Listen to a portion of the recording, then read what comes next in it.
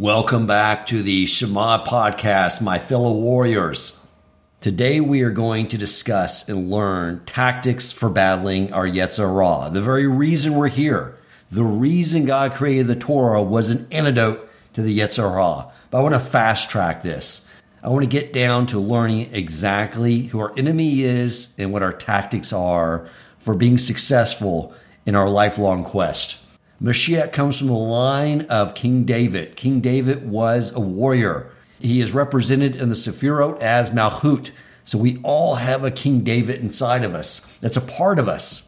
And in this quest, we are supposed to be a warrior and a fighter like King David. So I asked the great Rabbi Nagel to come on and be our commander, our general, and teach us the art of war, the tactics for battling our Yetzer Hara. Welcome to the Shema podcast, the podcast for the perplexed, where Torah insights intertwined through personal stories as well as interviews with leading Torah scholars demonstrate the empowering qualities of Torah and mitzvot. For more great Torah learning through Torch, the Torah Outreach Center of Houston, go to torchweb.org. Now to the show. Rabbi Nagel, thank you so much for joining us again on the Shema podcast. Such a pleasure to have you here. And back by popular demand, I might add, since the last episode, I've gotten several emails and correspondence saying, Dan, bring back Rabbi Nagel. So glad you could be here with us. Well, it's truly an honor, and it's amazing watching your growth and watching the growth of the podcast. It's always been, from my first listen, it's been a truly inspiring podcast. You know how to bring the message alive, and it's just an honor to be here. Amazing. All right, so the subject at hand is, as I sort of pointed out in the intro, this is it. I mean, this is why we're here, to learn Torah, because it's there to help us battle the Yetzer Hara. I sort of see it like the reason we're constantly being referencing in our prayers is about leaving Egypt. And it's this idea of it being in the present tense. This is the Egypt, the way I see it, that Hashem is trying to empower us to free ourselves from. Is that an accurate statement? It's absolutely an accurate statement. When you understand the Hebrew language, you can appreciate the depths of the idea. Egypt was not randomly named in Hebrew the word Mitzrayim. That's just the name of the country. But it's the same words as Mitzarim, which is boundaries. And it's like being in jail. It's like being locked in, fettered. And that's where we were fettered. We were tied down. We were bound to other people telling us what to do, dictating our every move. And the holiday of Pesach is the holiday of freedom from that. But it's not freedom from servitude as much as it's freedom to proper service of God. And that's what it's all about. And the way to do that is to really remove ourselves or be able to be free from, like you say, the Yetzer Hara, that evil inclination that limits us and creates boundaries that we can't get out of. We're sort of locked in a rut and basically jailed. And that's really what it is. And this is the process of the Jewish people when they left Egypt, was exactly that process, to develop themselves first, to be able to receive the Torah. But it starts with the first step, and then by the receiving of the Torah, that is actually actualizing it, with the Torah being the ultimate tool in this battle with you. Perfect. Great. Thank you. So start off, if you will, sort of talking about the real role of the Yetzer Hara, where his domain lies, what his purpose is, and then sort of, if you can, sort of lay out a playbook, some tactics, so we can at least have all the skills and tools we need to be successful throughout our lives in this battle. Okay, so first of all, it's interesting when you introduced the subject, you said you sort of wanted to pattern it after The Art of War, which is a pretty cool book of this warrior who describes basically basic battle tactics with how to win the war. So what I find fascinating about that comparison, it reminded me of a Talmudic passage where Talmud tells us that there was a person who just came back from a major battle and he's coming back to town. And then someone who noticed him coming, with all his battle scars and everything, successful in the battle out in the field. And he said, okay, you came from the small war, but now we're going to the big war. We're going to the real war. And the real war, of course, is the war that's an internal battle. It's a battle of the Yetzer Hara. And how that really is what the Talmud describes, that internal battle is much harder. It's like having an enemy within. You know what I mean? Right. It's a very big difference. It's a lot easier when you have your enemy outside. I haven't really read the book recently, but I have read it. And, it's a very straightforward, simple directives of what are the basic tactics. You need the element of surprise. You need there's various tools. You need to know your enemy. You need to know their strengths and weaknesses. Burn the bridges of retreat. Right, exactly. There's all kinds of tactics of the way of working that battle. And the parable is very, very important because when you think about the war against your Yetzer Hara, it really helps to know your enemy. And really that's, I guess, what you're starting me off with. Like, what is the nature of this? This what we call this evil inclination, and what's it all about? It's fascinating to think about what its purpose is. But so let's go back to a little bit creation, really. Okay, so there's a midrash in Parshas Bereshis. It says that God saw all that He did, and behold, it is exceedingly good. What was the exceedingly good? Zeh hamaves. This is death, or malach hamaves. This is the angel of death. That's what's exceedingly good. Okay, when you think about it in some manner, what does that even mean? How are we to understand that idea? Okay, that this is sort of what God found in all of His creation to be exceedingly good. That is the angel of death, which is as we're taught by the rabbis, the angel of death is the same one and same being as the Yetzer Hara, the evil inclination. It's the Malach HaMaves. It's all one, okay? Right. And what is that? Okay, so that means that the entity is a good entity ultimately. Now, why is it good? So the basic purpose of human existence can only work in a scenario where we are going to have free choice. In order to have free choice, there has to be two choices. A choice of good and a choice of bad. If you don't have two choices, if you don't have good and bad choices, then we're going to be out our whole purpose of existence. So that's the idea, that having this Yetzer Hara is what puts out this challenge, the challenge that we are able to grow. And that's how, it's through that we become the masters of our own greatness. That's what really how you achieve greatness. The idea of no pain, no gain is part of the idea. It's like it's the effort, it's the difficulty, it's the challenge, and succeeding in that challenge is really, that is our purpose in this world. That's very part and parcel of it, because we are free choosers of the good. We're choosing from a choice that is not good, and that choice is what elevates us. Not only does it elevate us, it elevates the entire world. Okay, so that's the background of the nature of why this Yetzer Hara is there in the first place. So it's there in a way to help us. I was thinking my wife used to be a personal trainer, and at times I'm sure the people she was training thought that she was like the Satan. He doesn't make it stop, But in the end, they know that they hired her because she was there to help them become more fit and stronger, right? So it's the same thing. It's the resistance necessary to grow stronger. Exactly. I still remember my dad when he fell down one time and he needed physical therapy. So he says they're physical terrorists, not physical therapists. Right. Anyway, because they're pushing you to stretch in ways that are very, very difficult. Now, what's very important to remember is that this Yetzer Hara is not this idea that, I think it's a very Christian idea to view it as some external being that's pushing us. And what we really need to recognize that it's very, very much internal. It's part of us. It's a desire within that we have that wants to make the worst of two choices. And that's very important to think about it in that way, because that's part of the idea of knowing your enemy. Knowing their enemy is knowing that the enemy is in you, and it's you, it's part of you. I've seen some confusion on that matter where someone once said to me, they got a flat tire on the highway. It was raining outside. And they said, like, the Yetzer Hara is, really is coming at me. And I clarified and said, no.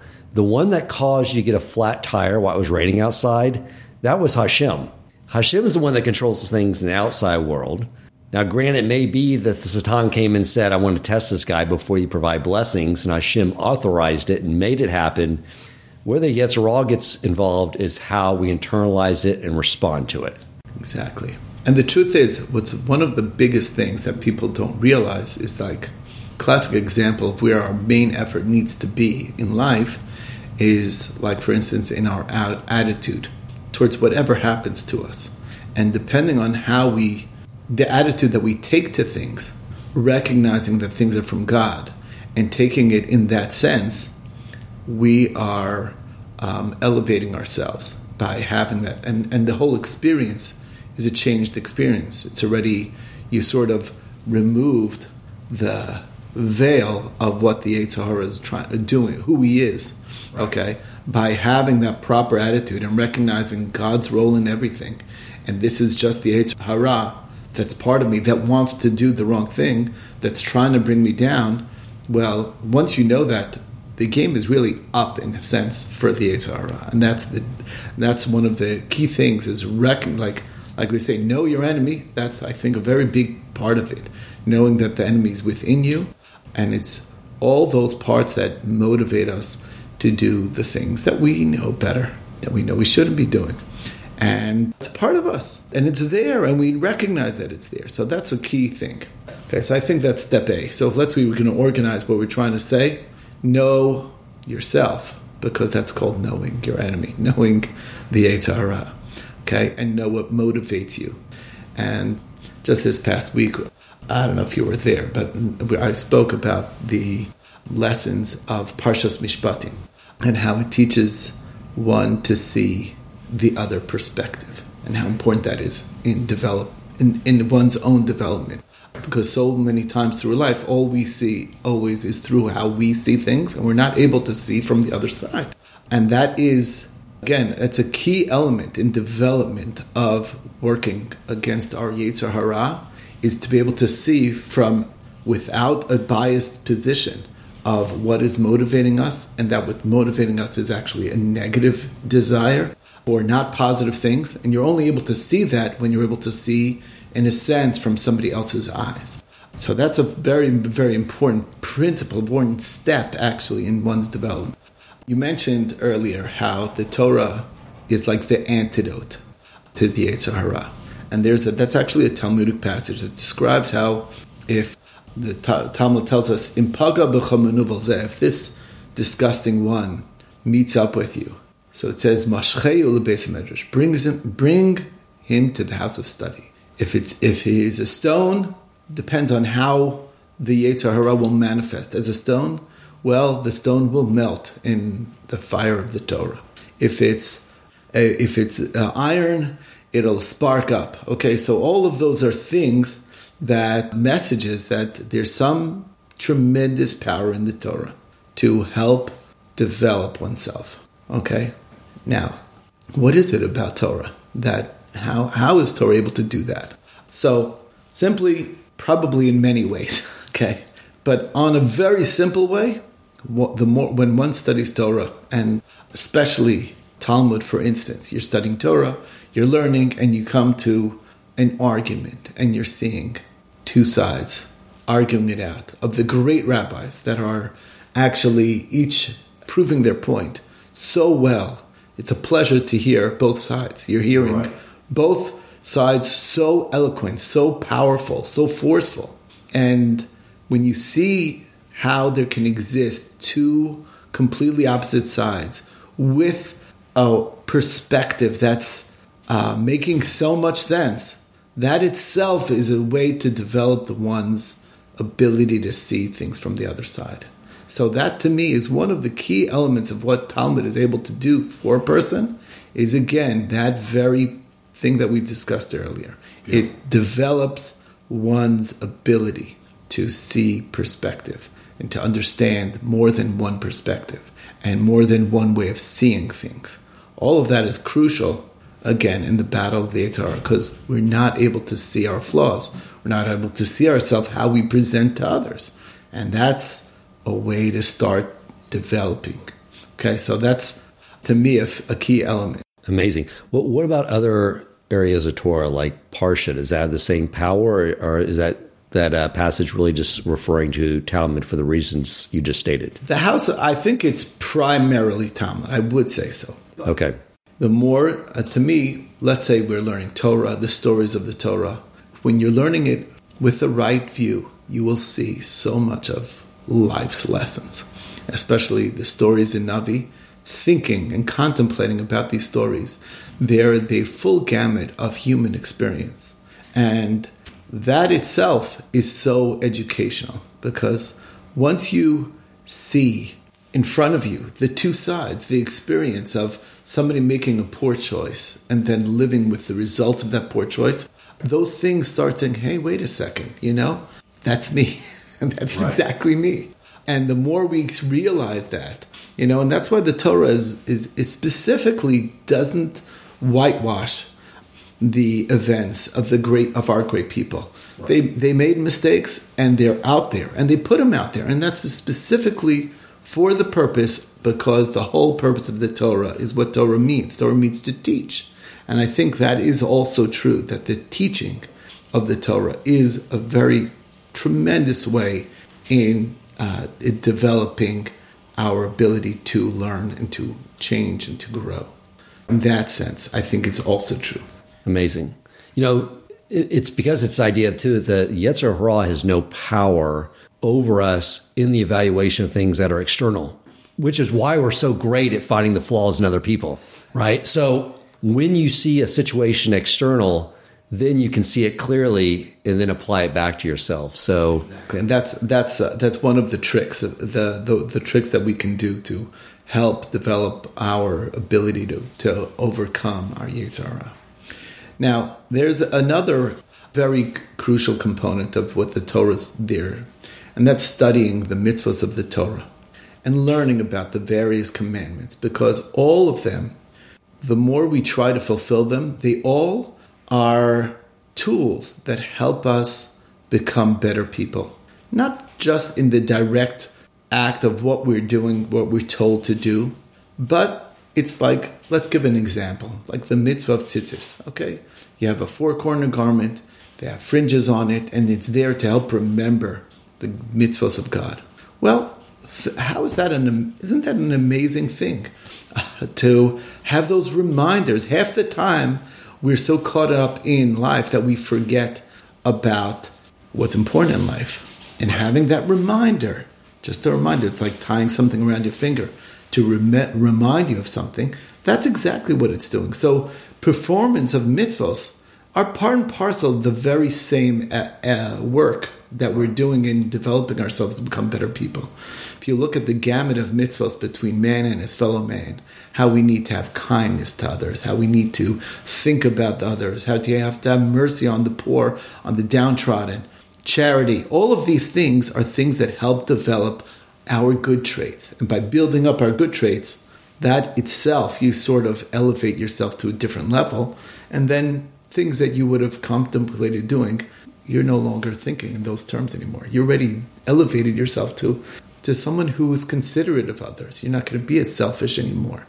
So to me, that's the mitzvahs themselves, the study of those mitzvahs very much help in developing oneself to grow, to become a better people, to become more compassionate people.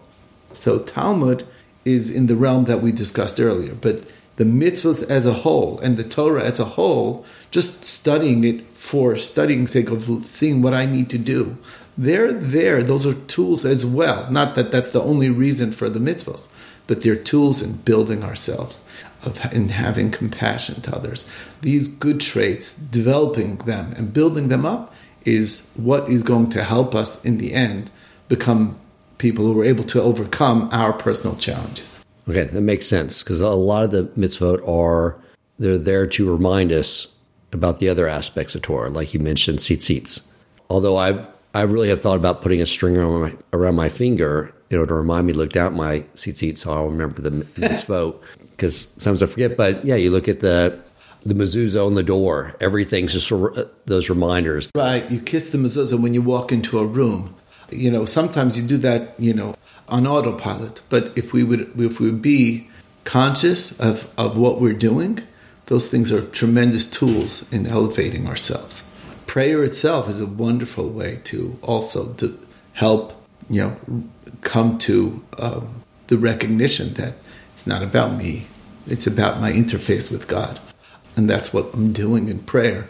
And those things are actually also ways of building ourselves, becoming better people, becoming more compassionate, becoming more, recognizing our place in this world and God's place in this world. I'm not God's gift to this world. The world is God's gift to me. So wonderful. But even with those things, being observant, I still have those struggles. I'm not sure whether to go right or whether to go left. I don't know whether it's my intellect, my neshama is saying this is the way to go, or whether it's the Yetzer Hara saying no, you should go that way. And often I can tell if there's emotion involved, don't do anything. Because I know the Yetzer Hara is always trying to circumvent the intellect and go right to an emotional state to get his way. All right. I want to get to another one of the tactics, okay? As a little kid, I was a big book reader. So we used to go to the library and I used to take out books. So there's one book that I took that was, a little small book written for children about judo and about the fight and what judo is all about. And judo is about, using your enemy's energy or strength against them. That's how you're able to overcome. And I think that one of the very important principles that the Talmud tells us about the fight against the Yetzer Hara is to recognize that a frontal fight is a losing battle. Okay? Many times what you need to do is to use that energy and turn it to the good. And that's, to me, one of the key things. So I'll give you the Talmud, it's not a Talmudic passage, it's a mission in Pirkei Avos. Let's say, so, Ezehu Gibor, okay? That's what it says. Ezehu Gibor, who is the mighty man? Okay, what's true might? What's true strength? HaKovesh es Yitzro. Now, the word kovesh is an interesting word. Kovesh means to subdue, but it's to get your Yetzer under your control, to be able to let that energy, let that strength work for you instead of against you. That's what that is. And that takes true strength because it's, like we said before, it's a very internal battle. But everyone has emotions. Everyone has, I'll give you an example. So the Rabbi Nagel describes how there's 4 elements. Okay, there's the element of fire, the element of stone, the element afar or dirt, okay, the element of water, and the element of air, okay. Now, many years ago, I had a teacher explain, don't think these are like ancient ideas, the 4 elements that are like completely, once we have the periodic table, it's kind of useless. It's actually not true. It's very, very relevant even in modern science. It's basically the 4 forms of matter, what's being described here. Okay. Solid, liquid, gas, and energy. Okay, so I was blown away when I heard that from a rabbi years ago. It's like, yes, E = mc squared was an ancient formula, okay? That that energy is part and parcel of matter is old news. We knew that already. Right. Okay, now, the Rabbi Nagel writes that every person has a different makeup. All 4 parts of these components are in every person. But different people run differently. Some people, the fire element is stronger, and some people, the water element is stronger. Some people, the earth element is stronger, and some people, the air element is stronger. And they're opposites. And they work, and understanding that those are the elements that we're comprised of. Those are the physical elements in a sense of who we are. And some people, so just to understand, let's say somebody who has fire as his primary element, he's going to have anger issues. It's very hard for him because he's a fiery person. It's in his nature. And water, on the other hand, is very different. It's connectivity. It's the opposite of fire. But his is the area of desire, okay? The physical desires, though, that's where his weak point is. Very different. And it's interesting that Chazal tell us that somebody who's high on the fire end, you can't get him in his area of, this personal physical desires. That doesn't do it for him. That's not what a strong drive in him. It's going to be one or the other. Those two drives are incongruous with each other. Okay? And the same is with earth and air. Earth is like a lot of sadness is part of it, depression that's connected to earth. And air is, in a sense, also an opposite. It's like frivolity, lightheadedness, airiness, being like not serious.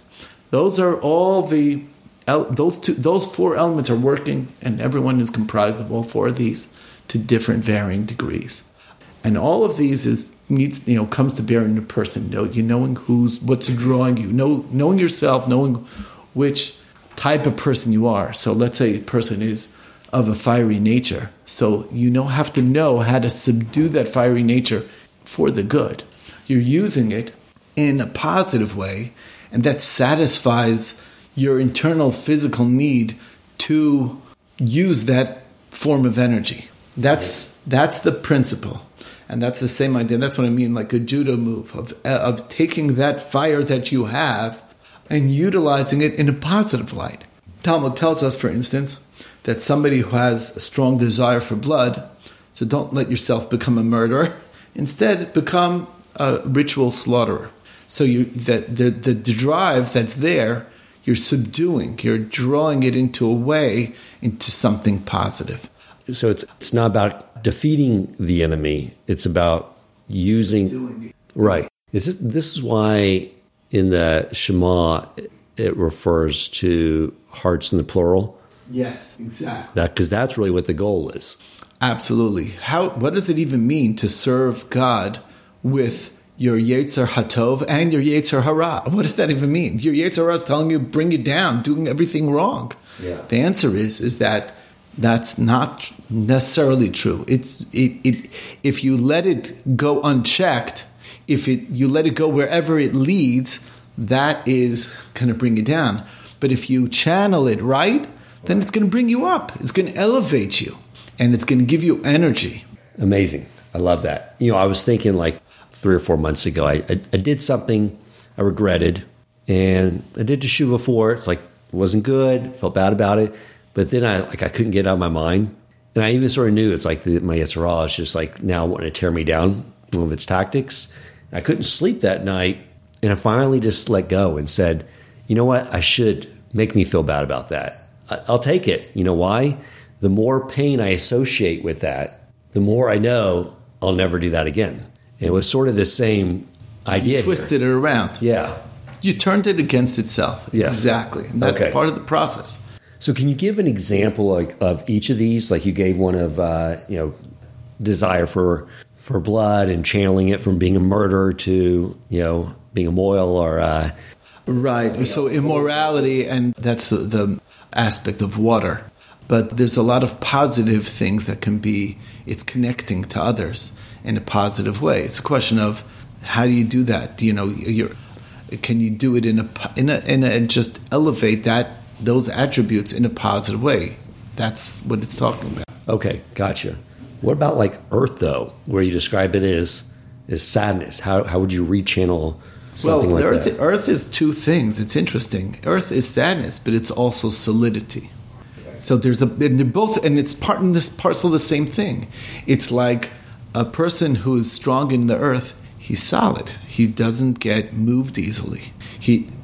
For better, for worse. Okay, right. A person who's the opposite, who's in air, is constantly blown in every direction.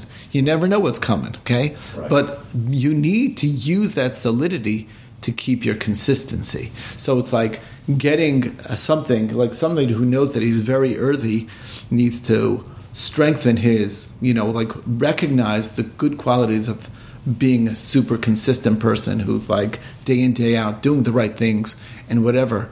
And not letting the sadness get to him or whatever. Don't fall into a depression. And sometimes you need to take a little, point from your opposite end and start, saying, I can learn a little bit from the other attitude of being a little bit, light. Sometimes, you don't have to always be giving all the way to that attribute. You can take a little card from the opposite attribute and just mix it in a little bit with who you are primarily, because it's true that we have all four of them. Some are stronger than others, but it doesn't mean that they're not all four there. That's what we are comprised of. Okay, have you observed over your life that when people get married, they tend to marry, that Hashem does the matchmaking with people that have opposite strengths and weaknesses in these four areas as a way of helping the other to rectify it? To me, that's one of the, God's tremendous senses of humor and how he puts two people together. That I'll give you an example. My parents, my father was he dated over 100 women, in his time on shidduch dates, like matchmaking dates. And he had a whole list, he had a whole checklist in his head of what he's looking for. And he had tests that he used to test his prospective bride on to see how good they are at those things that he thought in his mind was important, was not important. And I'll give you an example. It is something that we don't have nowadays. But in those days, if you were lost, you needed a map. Right. So he would pretend to be lost. He'd pull out the map and he'd open it up and it's like, oh, this is the way we go. Then he'd hand it to his future potential bride and say, can you just fold it up and put it back? And anybody who ever tried folding a map right. knows that it's one of those Chinese puzzles that are impossible to get back the same way. Yeah. But somebody who's patient and who is neat and organized can figure out where the creases are a little stronger and whatever, and they will fold it right. And that's somebody he could see a lot of positive qualities that he thought was, beautiful, wonderful qualities. And of course, my mother, I think she did not do very well in that test. I think she just got frustrated after 2 seconds and crumpled it up and stuck it into the glove compartment and then shoved it shut. Right. But that's, of course, who he married. So you think one thing in your head, but there's something that you're needing that's in the opposite personality that you crave. Because a lot of times you subconsciously know something that you need for yourself. Right. And that's right. Anyway, I'll give you so the word that we call in Hebrew, the Torah describes a spouse as an ezer kenegdo, a helpmate who is opposite him.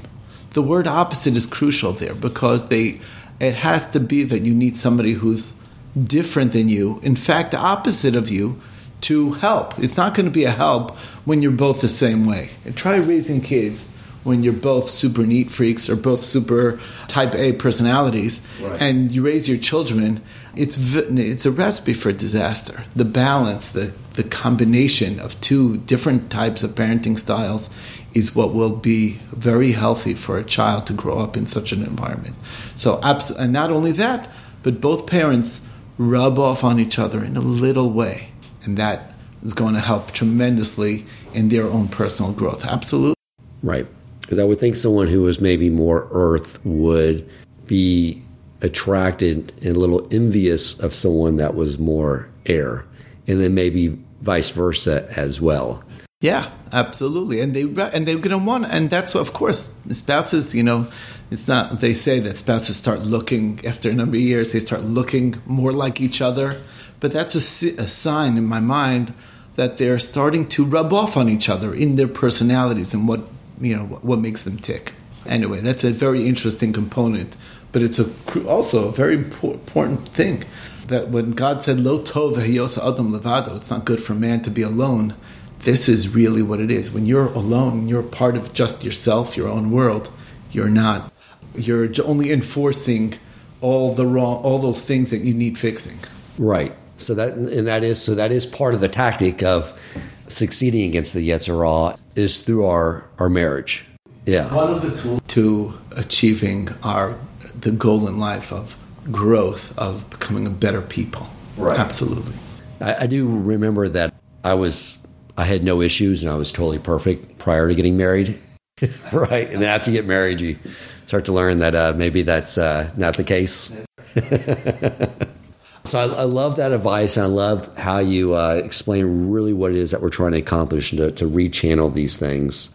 Are there other ideas that you've learned through Torah Talmud that we should be taking into consideration?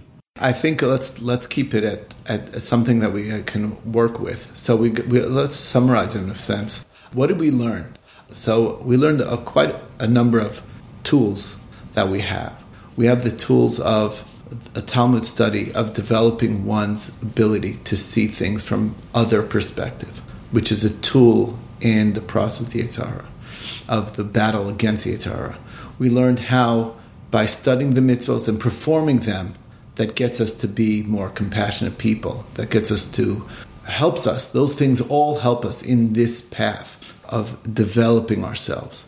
And again, what you brought up about the spouse and about how having a spouse and knowing our different attributes is crucial in developing ourselves and our growth in what makes us up, knowing what we're made of, and subduing that and developing that in a positive way instead of a negative way.